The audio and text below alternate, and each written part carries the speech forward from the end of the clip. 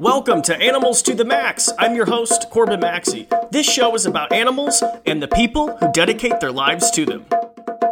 And welcome everybody to another episode of Animals to the Max. I'm your host, Corbin Maxey. How is everybody doing today? All around the world, as always, you know I appreciate every single one of you for listening to the show. I just want to give several shout outs. Well, I guess I can't shout out everyone because there's a lot of people, but I appreciate everyone who took the time to rate and review the show. Thank you so much. I actually gave you all personal shout outs on my Instagram story with the animals, which was really fun. I'm continuing to do that. So if you rate and review the show, take a screenshot of it, message it to me on my Instagram or my Facebook, or email it to me, info@corbinmaxey.com, and I will give you a personal shout out with one of the animals. I do have to put kind of a warning in there. I cannot give you a shout out with the alligators because I'd like to keep all my hands. Okay, with that said, you are going to love today's show. On the podcast, we have Jeff Ewelt, and he is currently the executive director of Zoo Montana. He's also an animal trainer and TV personality. He goes as Jeff the Nature Guy. You might have seen his YouTube videos. He's an awesome guy, and I absolutely loved talking to him. And I'll tell you what, this is just such a story, and I will tell you what, I guarantee it, I bet my money on it, that Zoo Montana will be in some type of TV series, either for like Animal Planet or Nat Geo, because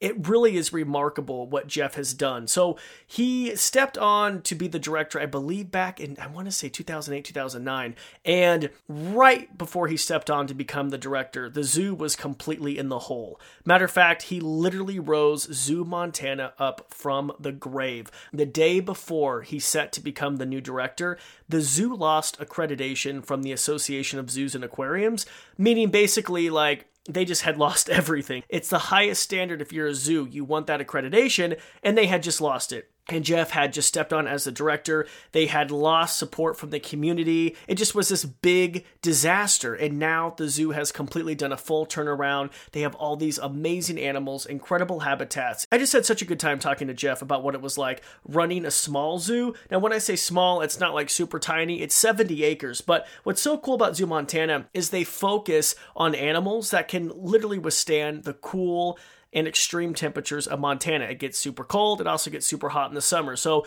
animals that can withstand those temperatures. And it's great. They have 56 species, over 100 different animals. I loved talking to him. And I'm going to be honest, when I went in on this interview, I didn't realize how much I had in common with Jeff. And you'll actually hear throughout the interview, I keep on saying that Jeff is very similar to Jack Hanna in his story because, both, him and Jack Hanna rose zoos up from the dead. Jack, rising the Columbus Zoo back in the 70s. Jeff, working at Zoo Montana. But I realized, after going through the interview, I was like, oh my God, Jeff and I actually have a lot in common. We both have a passion for animals. We both love hosting. We both love doing, videos with animals. And he's also done some stuff on like Nat Geo. He helped as an animal handler for Late Night with Conan O'Brien. He was on Extreme Home Makeover. It's really cool to kind of talk to someone and kind of to relate to someone. It's kind of, and animal people, as are sometimes hard to relate to if you don't work with animals. But, I work with animals and I also, work a lot in TV, and it's kind of, it's kind of hard sometimes to find people to relate to because it's quite a tricky business. Anyway, so I had a fun time talking to Jeff. I know you're going to love it. But before we get going, as always, please make sure to subscribe to the show on iTunes, leave a rating and review. I appreciate all of them coming in. Also, make sure to check out the social channels, Instagram, Facebook, and Twitter at Corbin Maxey. And please send me your guest suggestions. I love them. I receive a lot of them. And if some of you are like, oh man, Corbin, I sent you a guest suggestion months ago. Why have they not been on the show? Sometimes it does take time, especially with these famous people. It's just, oh my God, these famous people, it takes them, it takes months to get them booked. But don't worry, I'm on it. So send me your guest suggestions. With that said, I hope you enjoy my interview with Jeff Ewelt from Zoo Montana. Thank you so much for doing the show. You betcha. I'm happy to be here. Okay, now I'll tell you what, we've only had one other director on the show, and that was a zoo director, and that was Jack Hanna, so no pressure. Yeah, no, I know, right? Big shoes to follow. No, I'm just kidding. But Jeff, you're the executive director of Zoo Montana, but I've been actually watching a lot of your YouTube videos. I feel like I'm talking to a celebrity because you also do like YouTube videos. You've done TV appearances, voiceover work. Like, I cannot wait to talk to you. Yeah, I tell you what, it's so much fun. I mean, you know how it is. Just getting out there and be able to reach the masses. It's what it's all about, especially for kids. That's my. I love being able to reach kids and having fun and getting on their level. It makes the job that much better. Yeah, so take me back. Like, I mean, by the way, I mean, I hope you take this as a compliment, but you're pretty young. I wasn't expecting you to be so young. I appreciate that. I'm not as young as I look, but thank you. Yeah, I've been fortunate, and I've been very fortunate in my career, and have kind of moved up quickly, and we'll definitely get into that with the story. But yeah, it's a pretty interesting story for sure. Yeah, I mean, because I was expecting some, like, stuffy old zoo director vibe, and I'm not getting that at all. Yeah, it's funny. I just recently listened to another podcast about rebel leaders and leaders that are kind of shedding this whole suit and tie look and being who you are. And I really believe in that. And, yeah, I don't look like your typical director. I've got the shaggy beard. I wear my hat everywhere I go. Oh, me too. But I really do believe, and kind of what this podcast is saying is that sometimes wins more respect. And people really respect that more sometimes than a suit and tie. And I really believe that. And that's something I want to ingrain in my staff is be who you are. Let's take this ride together and have fun with it. Heck yeah. Okay, so let's get into it. Where did you grow up? Yeah, so I grew up in Cleveland, Ohio. I'm a Cleveland boy, still a Browns fan to this day, as hard as it is to say that. It's funny, and the risk of sounding cheesy, I remember the moment, and I'm, as an animal guy, you get this. I remember the moment that I knew what I wanted to do, and I was volunteering at a science center for a shadowing project for middle school. And I was doing all this work that I didn't really think I liked. I was, cutting up mice for birds and cleaning up animals and all that stuff that comes behind the scenes.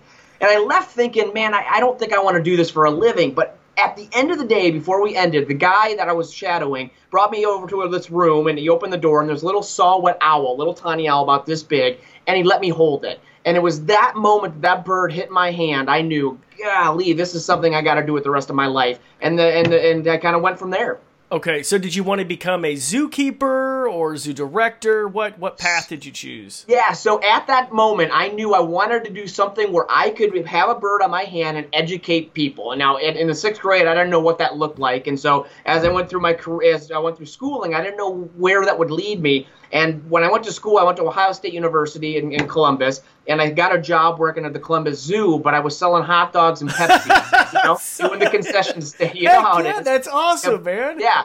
And so as I was doing that, I was going to school for interpretation, environmental interpretation. And finally, after 2 years of working at the Columbus Zoo and in the concession area, I got a job with the goats at the petting zoo. Wasn't what I wanted, but I was happy with animals, and then finally landed a job at the bird show after a couple years of putting some hard work in. Dude, that's awesome. So, I mean, can I just ask, this is kind of off topic, but like on your resume, were you like at the Columbus Zoo for 2 years, but you like left out the concession? Yeah, I may have. I would have said like guest services or like yeah, exactly. A guest experience. Oh, there you go. No, Jeff, I'm so happy you said that, because so many people email me, and I being a zoo director, you have so many applicants, and you talk to a lot of people, young professionals or who want to get into the field. I mean, you had to work your way up. It wasn't just like graduating college and getting right in, right? Yeah, absolutely. And that's something that I really try to ingrain in everybody that I talk to. And yeah, we do. We get a lot of applicants. And when people ask for advice, I always say, boy, volunteering your time, getting in there and paying your dues, letting them know, especially those at the zoo, that you are interested, it goes a long way. And it does here at the zoo. A lot of our employees that we hire for the keeping staff start off either as an intern or at our front desk and then move their way up. I really believe in that. So did you go in school, were you trying for other positions and then concessions were the only thing available, basically? Yeah, that's exactly right. Okay. I wanted to walk right into an animal position, but it didn't work that way, especially at Columbus. And so I knew I just had to get my foot in the door and start working. And as I did that, I volunteered at a local rehab center doing some education programs for them. And that just kind of got me some of the experience I needed. And then in the zoo world, it certainly, they want experience, but boy, getting that experience is difficult. And so volunteering that time or like you said, putting the foot in the door, that was a big deal for me, and it worked. Okay, so let's talk about the Columbus Zoo. Was your idol Jack Hanna, or did you see Jack? Let's talk about that. Yeah, it certainly was. And I grew up with him. I certainly, loved his late night appearances and of course his show. Yeah. And I'll never forget when I was on the low rung of the totem pole working at the concession stand. I remember one time he walked by and I was like, oh my God, there he is, and it blew me away. And so now when I have the opportunity to work with them, it's awesome. It's kind of a full circle moment for me, and it was pretty amazing. So yeah, I was starstruck the first time I see him. I think a lot of people in this business are. Yeah, that's so cool. Yeah, I love Jack, and I was starstruck like talking to him. Like I was like, oh my God.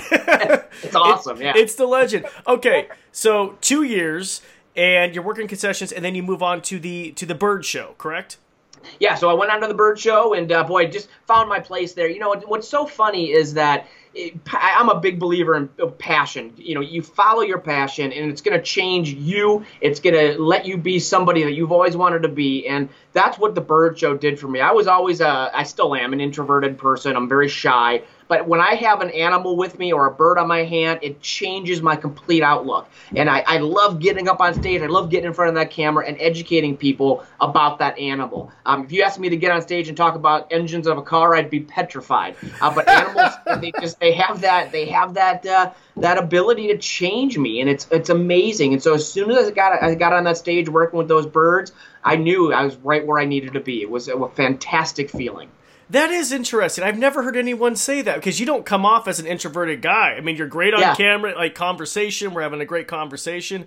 That is really, I've never looked at it like that. Yeah, it surprises a lot of people, but I'll tell you, my normal personality is I'm a hermit. In fact, that's why I wear a hat all the time, because I feel like it covers me a little bit. It's my way of pushing up a little bit of my introvertness. But anyway, but you put me in front of a camera with an animal, and I'll change my personality. It's pretty amazing. Wow, that is so cool. Yeah, that's really interesting to kind of look at that. Okay, so you're at the Bird Show. I mean, were you wanting to have like a full-time position at the Columbus Zoo? Was that your train of thought? Yeah, that was certainly my whole goal, was to finally get a full-time position. Never did happen to the Columbus Zoo. I moved on before that, but getting in that Bird Show was right where I wanted to be, and to be able to do that as a living, boy, sign me up. I would have been all about it. It was just so competitive there. Is that what? It was. Yeah, it really was. And a lot of times in a lot of zoos, people get those coveted positions and they stick around. So sometimes it cannot be easy. So yeah, they got to be really old or get a really good job elsewhere to move on. Oh, you'll see them at zoos too. I mean, just these old people. You think, oh my goodness, you'd think they would be in the grave by now, but they're not. They're still holding on. That's it. I guess that outdoor hard work can make you live longer. That's good, I guess. Yeah. Oh, my goodness. Okay, really quick, what type of birds were you working with? So a lot of birds of prey, and then a lot of parrot species as well. My favorite was an Andean condor. We had an Andean condor named Keto. I'm a vulture guy. That's kind of what I love. And so being able to work with an incredible animal like a condor was just, especially at that age, it was just absolutely an amazing experience. Okay, were there any birds that kept you on your toes?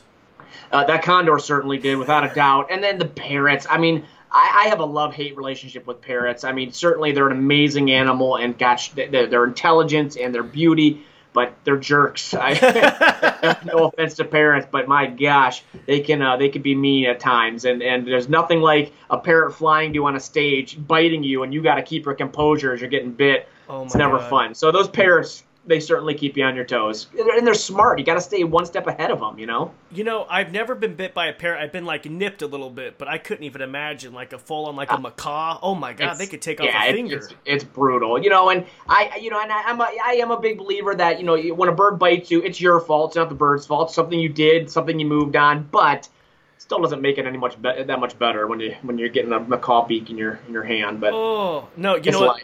I was bit by a Eurasian eagle owl once. Oh, yeah. Oh, my God, that hurt. And I was filming, too. And I was like, and it was my fault. I had my thumb. I was trying to feed it, and then when my thumb was out, and my God, that hurt. I mean, that was... and they don't even have the pressure of, a parrot. I couldn't imagine. I love it. Okay, so where does your journey take you? You're at the Bird Show. Where do you go from there?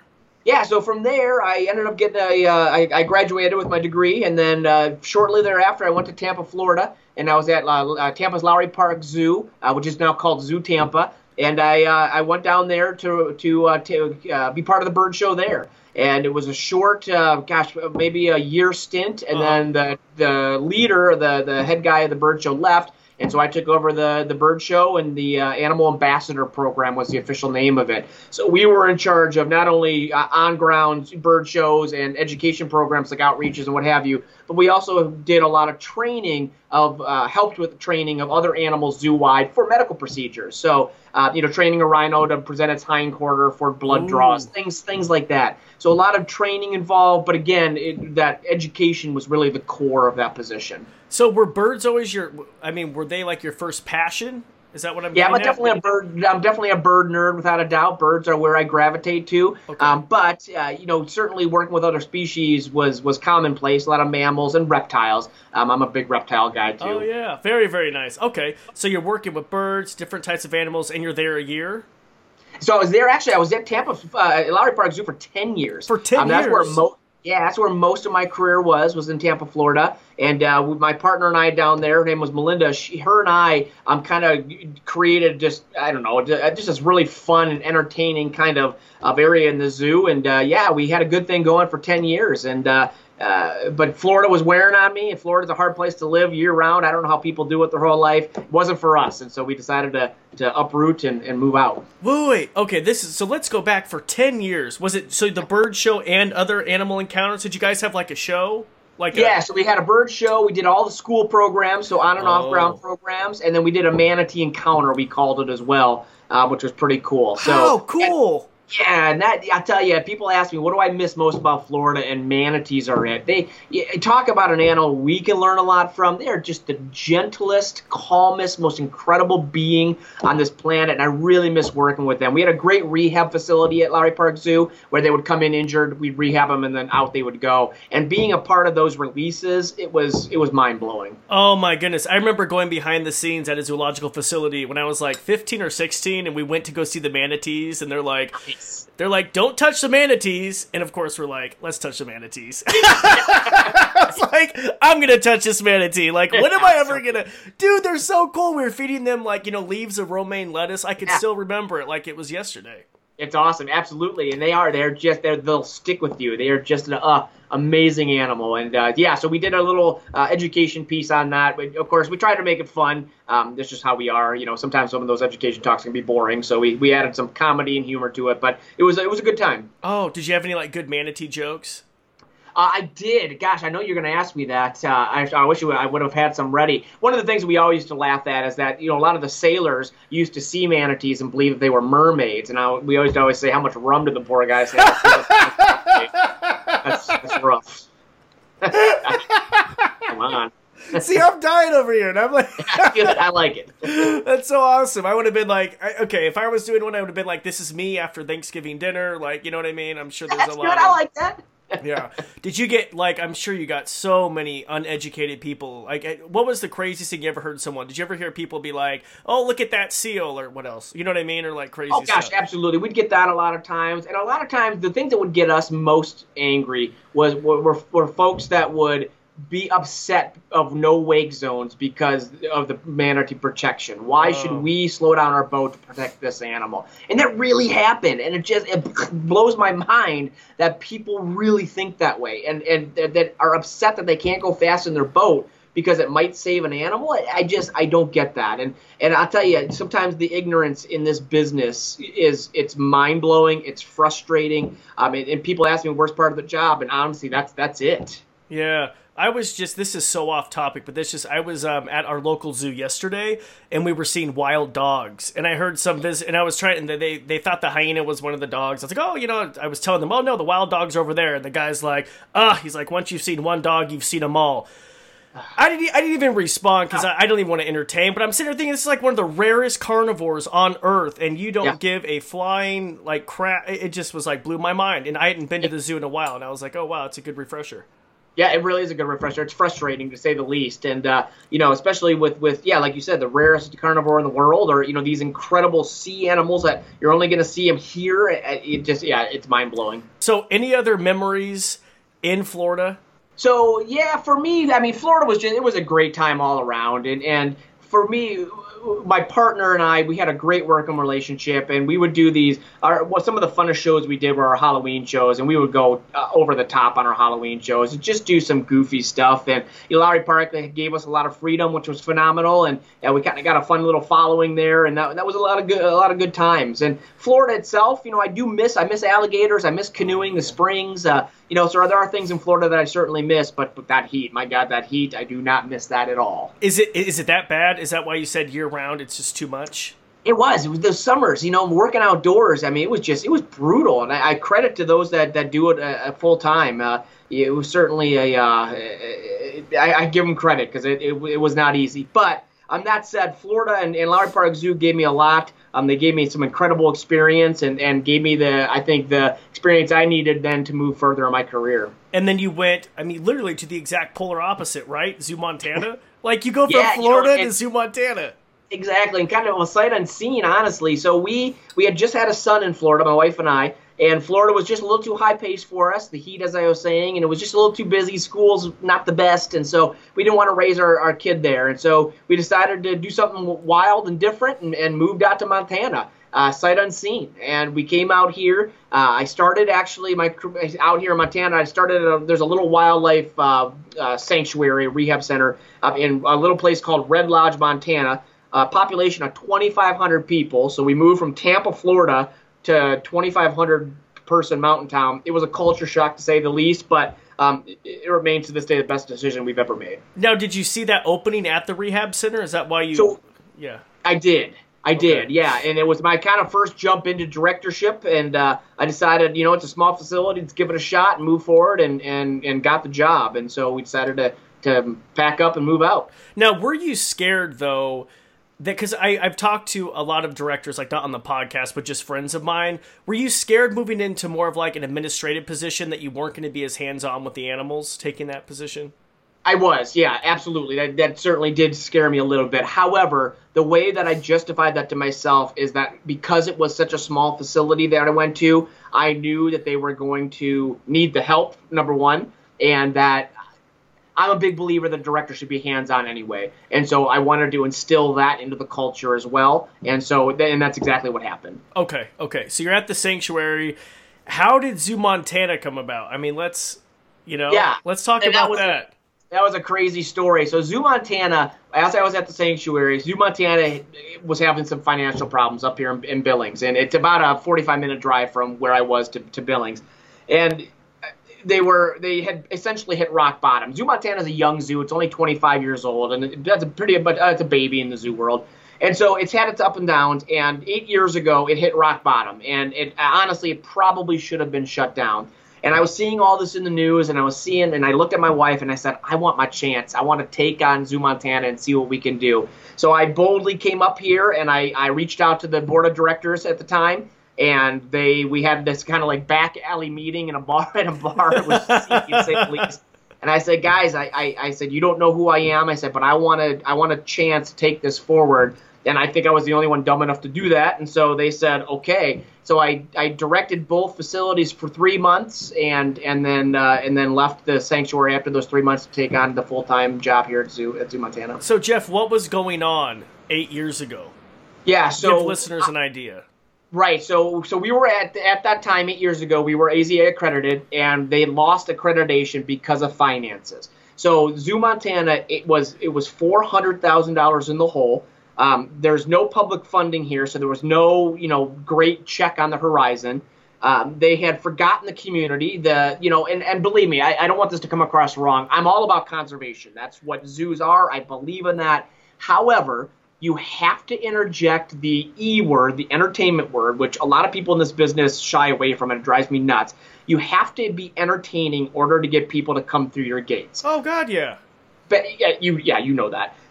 But they had forgotten that. They had forgotten the community, and so the community lost trust in the zoo. The community lost engagement in the zoo. They didn't know what was going on, so they didn't care.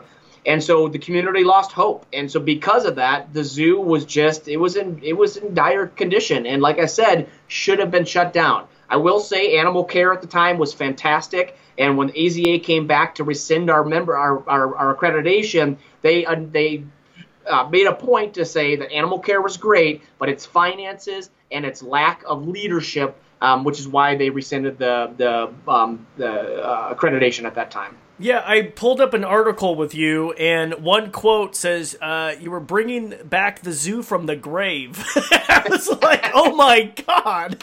It's funny, we laugh at that, but it was true. It was not good. And in fact, I'll never forget, the day before I started, we lost accreditation, so it was a great thing to walk into. Oh, awesome. But we had also, the insurance company pulled our insurance. And, obviously I'm not going to open a zoo with no insurance. And so that was the first thing we had to do, is make sure that we could get insurance back. And we did. And the rest is history, which has been a grand story. But my motivation on that first day, when things were really dark and I was thinking to myself, what am I doing? Obviously, staff morale was low. I'll never forget, a school bus pulled up with a group full of kids. They got off that bus screaming with excitement. And I looked at those kids and I thought to myself, those kids could care less about what's going on behind the scenes. All they want to do is they want to have a fun day at the zoo. And that was such a motivating force to me, that we need to save the zoo because of that bus full of kids. And I remember clearly that motivation that day to move forward with this project. My God, your story mirrors Jack Hanna so much with him. It's scary. It's weird. I didn't think going into this interview it would be like this, but you're telling me more, and it's like he walked into Columbus, I think, in the 70s, and it was like nearly shut down, ran by the sewer department, employee morale was off. That's really crazy. Yeah, it's a little scary, honestly. I'm serious. Like, that's okay. So what were the big changes? Like, so you walk in, the day before you walk in, you lose accreditation. My God. I mean, I don't know how you didn't have a drinking problem, but so you go in, and so tell me, like, what did you do? Yeah, so the first thing is I had to put on the positive face. I had to make sure those employees, but I think the last thing they wanted to see was my happy-go-lucky face, but I had to put that image out there that, guys, things are going to be okay. I'm a very optimistic person, and I just said, we're going to get through this, and we're going to move forward, and we're going to get to the point where this thing is back to where it used to be. And so the first thing we had to do, besides talking with the staff, is we had to get the trust back of the community. So the first thing I did is I went to the local media outlets and I said, and Billings is small, and I said, guys, listen, I said, the zoo has not been good to you, the media, I get that. I said, but it's a new era. And I said, I will give you the information you need. I will be transparent, but let me come on. Let's have fun. Let's get some animals on here and show these guys a good time. And they said, okay. And as soon as we were able to get on there and get some animals on, and I mean, you know how it is. You have fun with those anchors and those hosts and what have you.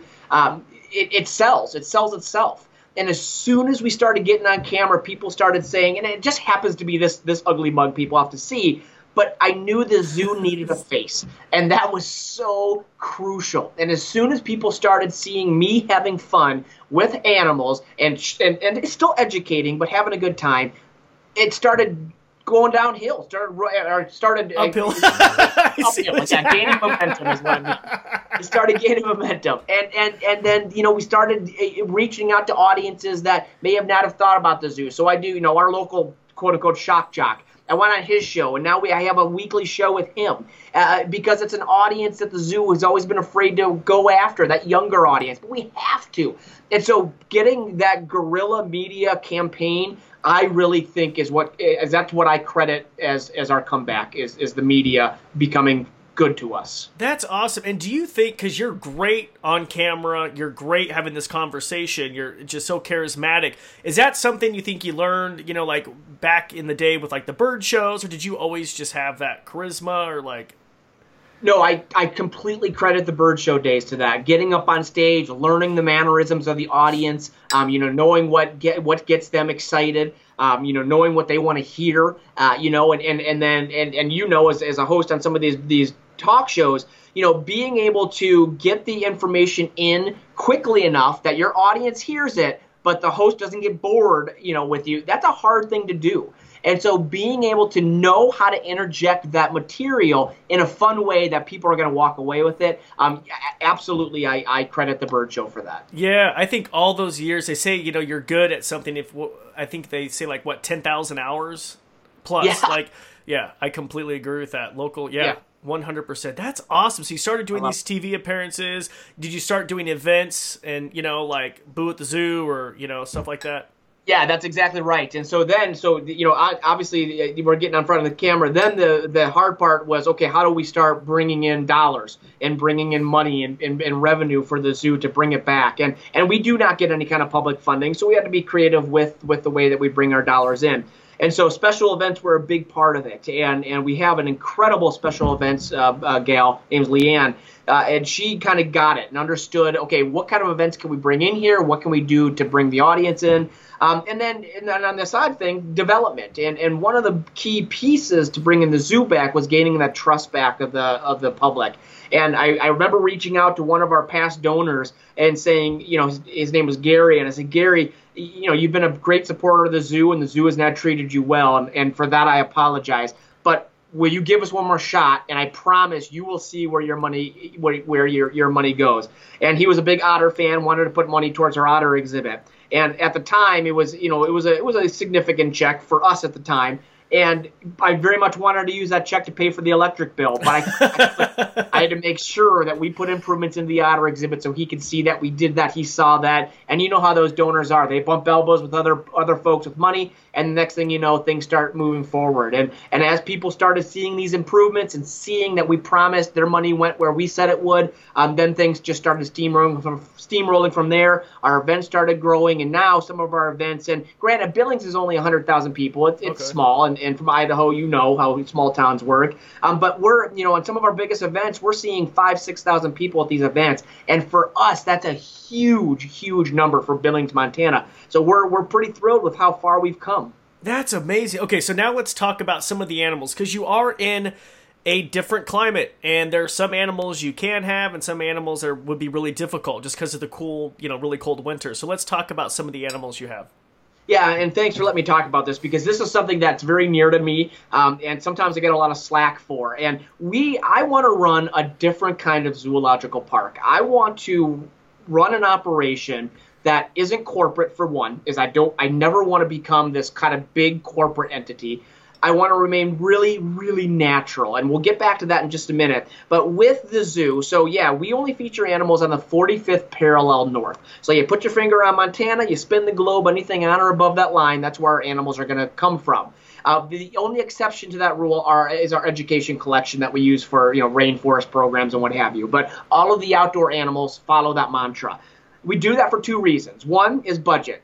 It doesn't make sense for me to have a 10,000 square foot rainforest at our zoo if I can't guarantee that electric bill is going to be able to be paid. If I had $1 million check coming from the city every year and I knew that was dedicated to running the operations, great. But we don't have that. So I want to make sure I can have animals that can have minimal night houses that do not need the heating, the AC, that they can tolerate the climate that is Montana.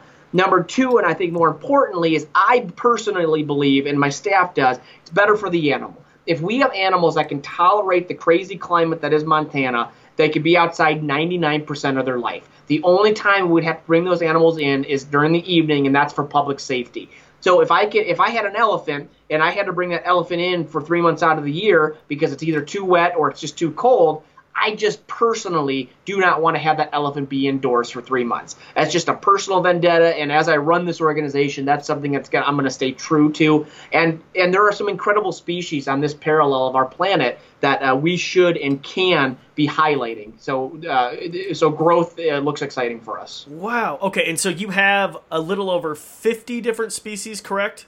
Yeah. 50? Yeah, so 56 different species and just about 100 animals. So we're tiny. Okay, and you're 70 acres?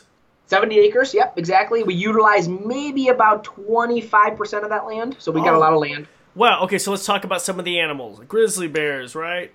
Yeah, so grizzly bears, one of the things we love to do here is we love to be a halfway house for grizzlies, which means we help our Fish, Wildlife, and Parks with rehab. So if they have a bear that needs a place to go and that bear needs to hold, we will hold that bear until it's ready to go. So we just did that for the St. Louis Zoo. They brought in 2 cubs. We held them for a year, got them worked up, trained, and what have you, and then sent them over once their exhibit was done. So a lot of North American animals. So we have grizzly bears, we have river otters, of course, your eagles, we have wolves, but we have a lot of exotics too. So we have Siberian or Amur tigers, we have red panda, takin. We just brought Wolverine in, which we're really excited about. And then we just opened a bison exhibit as well. Wow, okay, so let's talk about Wolverines, because very few zoos in the country have Wolverines. Yeah, I'll tell you what, we were so excited. For some unknown reason, we were chosen as one of, I think it's 6 North American zoos to take part in this European Wolverine breeding program. North American Wolverine breeding isn't going really well. And so they're trying to infuse this European population into the population for the SSP, Species Survival Program. And so yeah, we were chosen. And so we brought 2 Wolverines in, one from Sweden and one from Norway, 2 young ones. And they came in and they're doing fantastic. We built a brand new exhibit for them. Really proud of the exhibit, and really built it geared towards the potential for their breeding, obviously for genetic diversity. They did show signs last year. They're still a little young, so nothing took. We're hoping maybe this year we're lucky with some of those babies. But what a spectacular animal they are. I mean, just endless energy, the strength. I mean, they're brilliant. Yeah, I would have. Yeah, I've only seen them at one other zoo, and that was at the Detroit Zoo. They had one. Okay, yeah.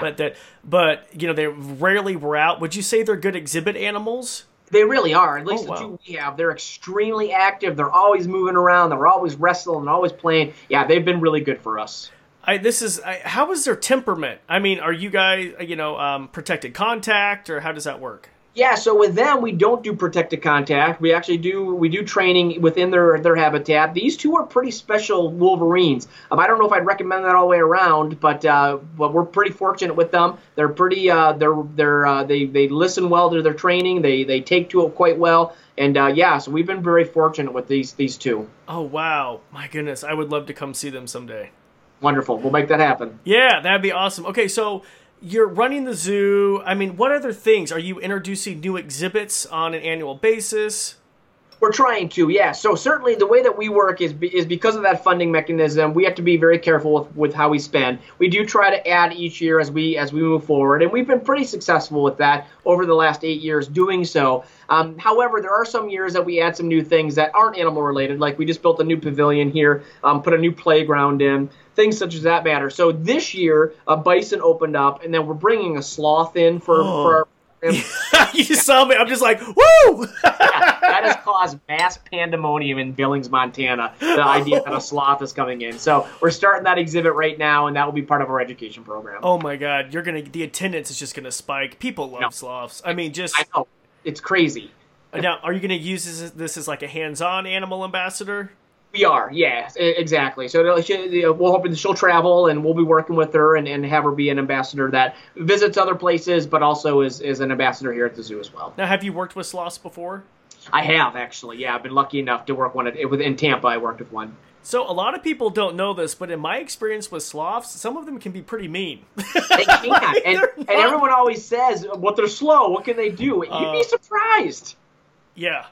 No, they can be. I love sloths. They're one of my favorite education animals because, I mean, first of all, it's always a really easy sell, like to producers. Like, oh, it's a sloth. They're like, oh, bring it, and people are like, oh my gosh, people always want to cuddle a sloth, and I'm like, I don't think you do. Like, they're not. I love it. Yeah, no, not at all. That's awesome. Now, so you're in Montana. It gets really cold. How cold does it get there? Yeah, so we get some pretty cold days. I'll tell you, the craziest thing about Montana are the extremes. So the coldest I've been in we had a wind chill 2 years ago of negative 50 degrees. I mean, that was insane. I think actual temperature was like 20 below.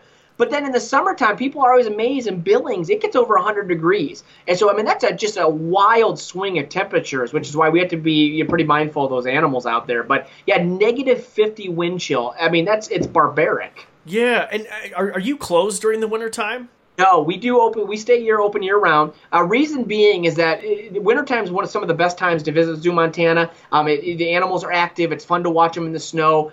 We do not hibernate our bears, so it's fun to see the grizzly bears out in the snow, which is pretty cool. And it only cost me one person to keep the front desk open, so we might as well stay open and let people come in. If they want to bring their sleds, they can. They can snowshoe if they want to. We have a good time with it. Oh, my goodness. Okay, now, what is your dream for Zoo Montana? What is your master plan?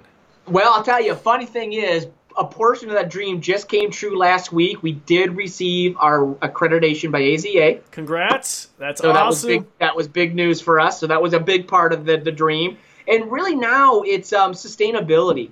If I can, excuse me, if I can create an endowment fund that sustains the zoo before my time here is done, then I'll feel accomplished. I don't want this community and this zoo to go through what I did 8 years ago. It was embarrassing. It was embarrassing for the community. It was obviously embarrassing for the zoo. I don't want that to happen again. So I want to be able to find a funding mechanism that creates sustainability for the zoo but allows future growth. What that looks like, certainly I don't know. It'd be great if that golden check came at some point, but certainly being realistic, looking at public funding is not out of the option, and that scares a lot of people. But I think it's something we need to at least look at and figure out how can we make that happen. Absolutely. Now, do you see yourself retiring as a zoo director?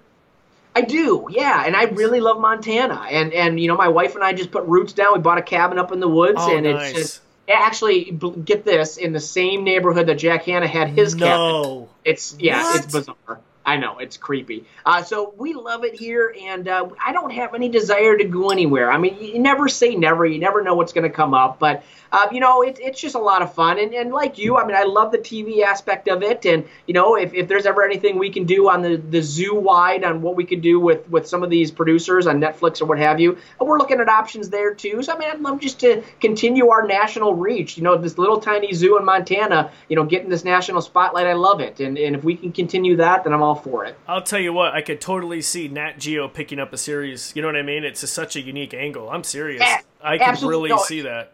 Yeah, I completely agree with that. It is a unique angle, and it's like the little zoo that could. It's a fun story, and so I think there's some options there. But we're proud of what we have here, and we're a little different. Kind of going back to that natural piece I was talking about. We're not a golf course. We let grass grow in our exhibits. Long animals like that. We were very partial to ensuring that the animals that the water is natural, so we don't use chemicals in our water. So there's a lot of weird things like that at our zoo that are a little bit different than other organizations that we take a lot of pride in. That's great. Okay, so let's just talk about, you mentioned TV. Did you ever want to pursue a career like Jack Hanna? Because it looked like, I looked at your TV credits, and it's like, I looked online, and it's insane. Like, you've done Nat Geo, Late Night with Conan, Extreme Home Makeover. I have to ask you about that. That was a lot of fun. Yeah, let's just talk about that.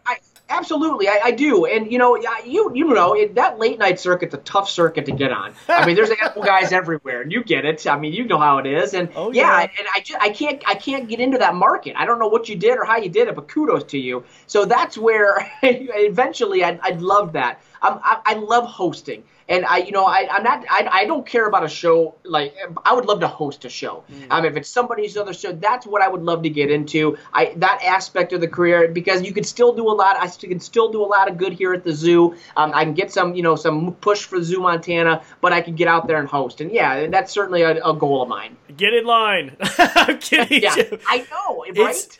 It is so hard. It's a hard market. And so I got my star on The Tonight Show at 14, and that was... Yeah, which is incredible. Well, yeah, but I think at the time when you're 14, I had never been on TV before, so I don't know how. I'm a big believer in things happen for a reason. So anyway, I had my reptile rescue. I never thought I'd ever be on TV, but I was on at 14, and I was like, oh, wow, this is what I want to do for the rest of my life. In my 14-year-old mind, I was like, that's great. Now I'll do Late Night with Conan. I'll do The Today Show. Good Morning America. Then I'll do this, and I'm going to have a show by 18. And it just does not work like that at all. I mean, it's insane.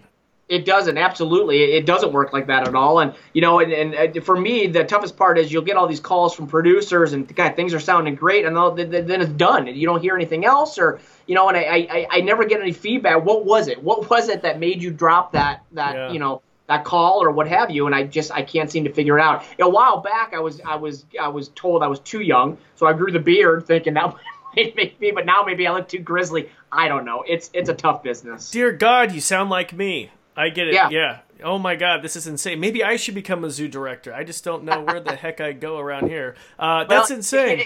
It doesn't help. You think that would give you some credentials. So the next thing we're working on is we're working on a couple producers on a potential, like you said. The zoo shows are popular right now. The Bronx Zoo is doing theirs with the zoo, and I think San Diego has one now. Yep. And so I think they're interested, like you said, in that take of, okay, we got these big boy zoos. Let's talk about the small zoos. The foundations.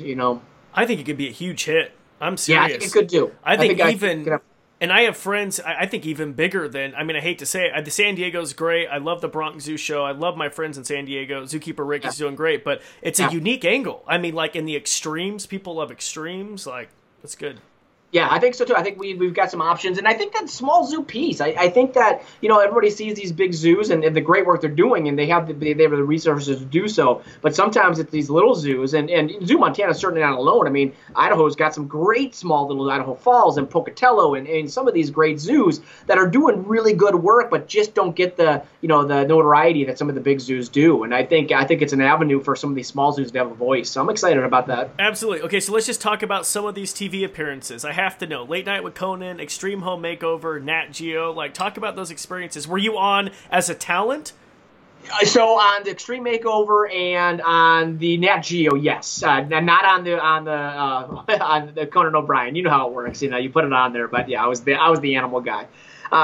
Soak it up. I wouldn't have known. Absolutely. Well, that's what you gotta do. Someone. But yeah.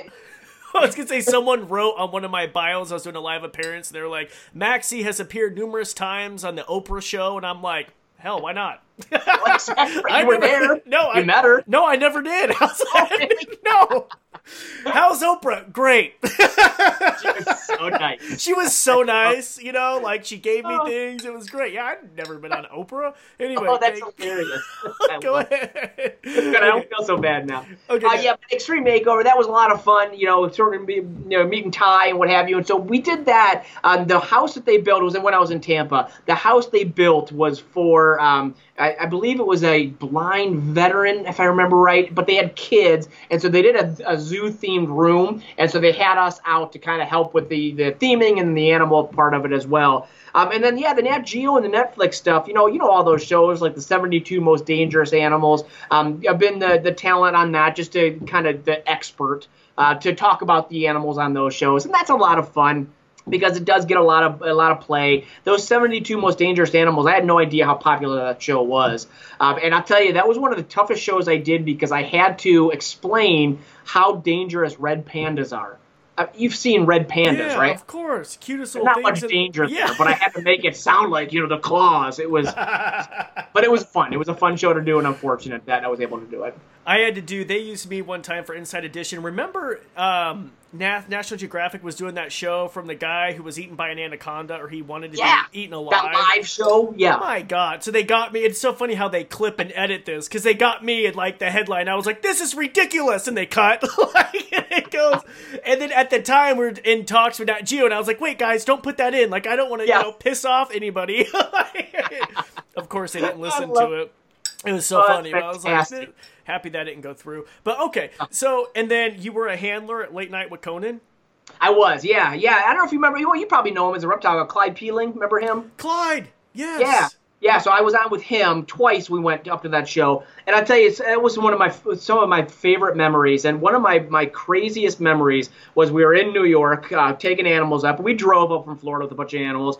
And one year we took a 900-pound pig who didn't make it on the show, oh God, what's his name from Saturday Night Live? He was Fat Albert.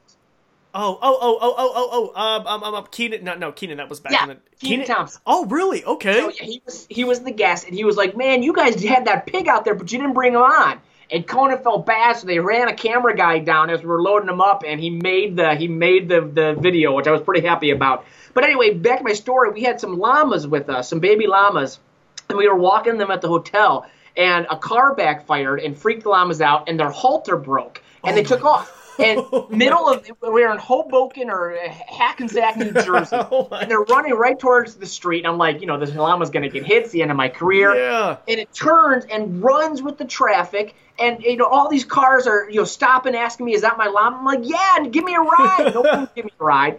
Finally, this thing stops in an intersection. The police come. We get this. The police, come up to me, and I'm getting out my permits, thinking they want to see permits. And the police officer said, "Man, I could care less about permits. I heard on the radio there was a llama, and I've never seen one." So they made me open up the van. It was so embarrassing. Oh my God! I'm sorry to laugh. But it was a good time. Which hotel did you stay at? And did you tell them you had animals? Because we would never tell them we had animals. Yeah, we never do. No, and we ended up staying over the bridge in New Jersey, and I think it was Hackensack. And we usually try to find a hotel that we could drive right up to and just sneak the animals in. But every time I travel with animals, I never tell them. Oh, you never do. I stayed in New Jersey once with a prehensile-tailed porcupine. Oh, that was bad. A capybara, which is really bad. I mean, you can imagine, like, it was a capybara named Bubba, and I was like, oh, God, this is not going to go good. Dude, wow. That's insane. It's funny. It's funny when you say it's bad because everybody obviously, think what amazing experience you get to travel with these animals. It is not all it's cracked up to be at all. Yeah, I don't.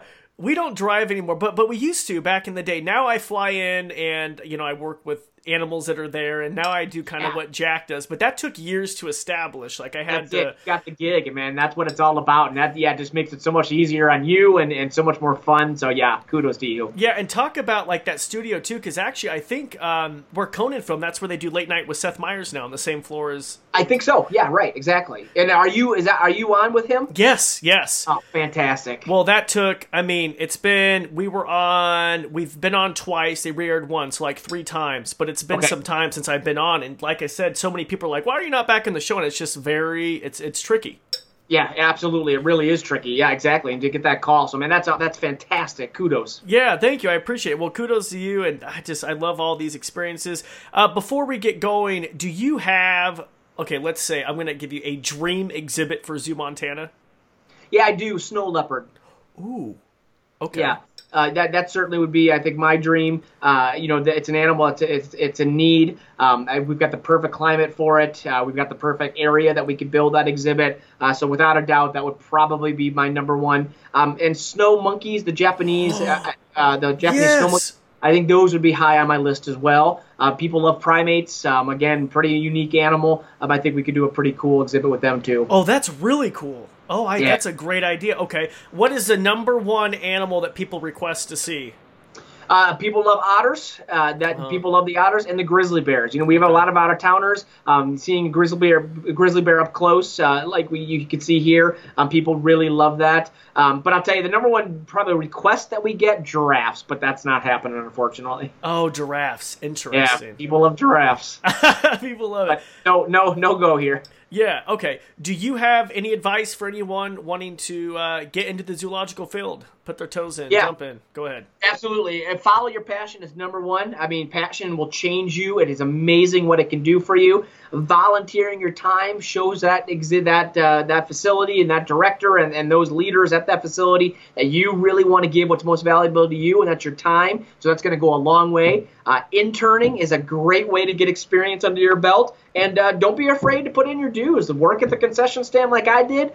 Get your time in. And again, that shows dedication. And people are going to recognize that. So follow that dream. Make it happen. It's not going to be lucrative at first, but as you move through your career, that will get better. And, the number one thing to remember is be happy when you go to work. And working at a zoo or an animal-related field, that's exactly what you do. I have the best office in the world. I have a bad day, I can go down and hang out with my porcupine. That's a good day. That's what we're fortunate for. So follow those dreams. Awesome, Jeff. You're great. And people can find you on YouTube, correct? Absolutely. Find me on YouTube. You can look me up under Jeff the Nature Guy on Instagram or Facebook as well. Awesome. And then Zoo Montana, of course. I'll include the links in the bio and stuff like that. Awesome. That sounds great. Jeff, I'm going to make the drive. Do you know how far away it is from Boise? I think you can make it in probably 11 to 12 hours. Pretty close. Oh, wow. Okay. Sounds good. I'm going to do it someday. Dude, I want to see the Wolverines. You let me know when. And, hey, man, you keep up the good work. It's awesome to see. I'm going to check out Late Night with Seth. That's awesome, man. Do it. Yeah, dude. Check it out on YouTube. I will. Awesome, dude. Well, thank you so much, Jeff. I appreciate it. It's been a pleasure. Talk to you soon.